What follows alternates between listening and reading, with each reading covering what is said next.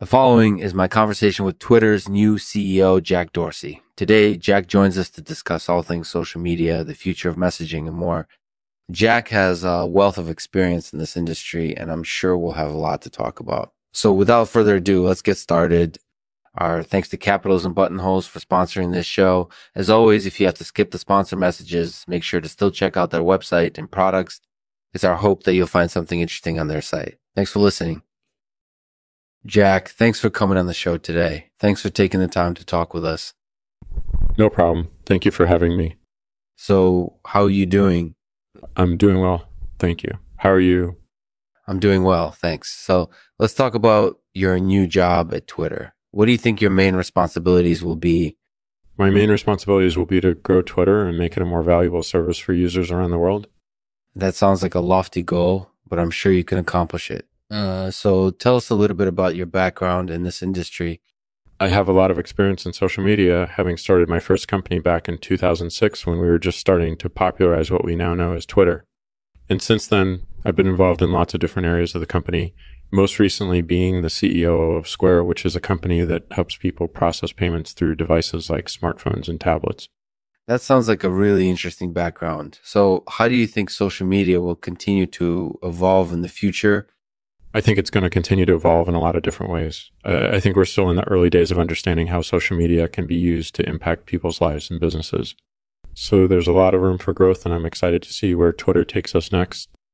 That sounds like you have a lot of enthusiasm for this industry. And I can tell you from experience, social media is an incorporated, edibly powerful tool. It can help build relationships, help businesses communicate with their customers and employees, and so much more. So I'm sure you'll do a great job at Twitter. Thank you. That means a lot to me. I'm really excited to get started and help make Twitter the valuable service it deserves to be.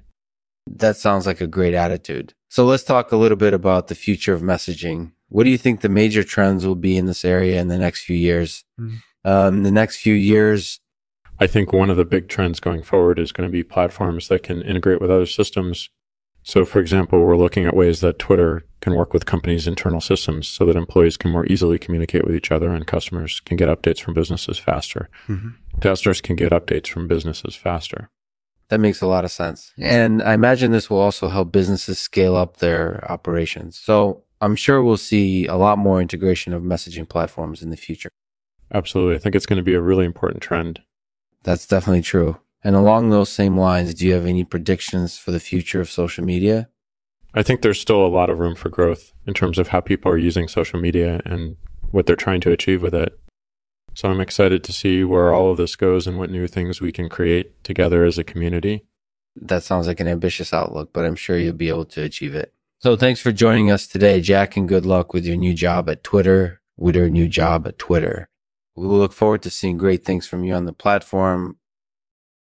Thanks for listening to Lexman's Artificial Podcast. No topic is off limits. Be sure to check back later this week for our next episode where we'll be speaking with Harrison Ford. Thanks for listening. And now, today's poem is called Hushabis. Hushabis is so sweet.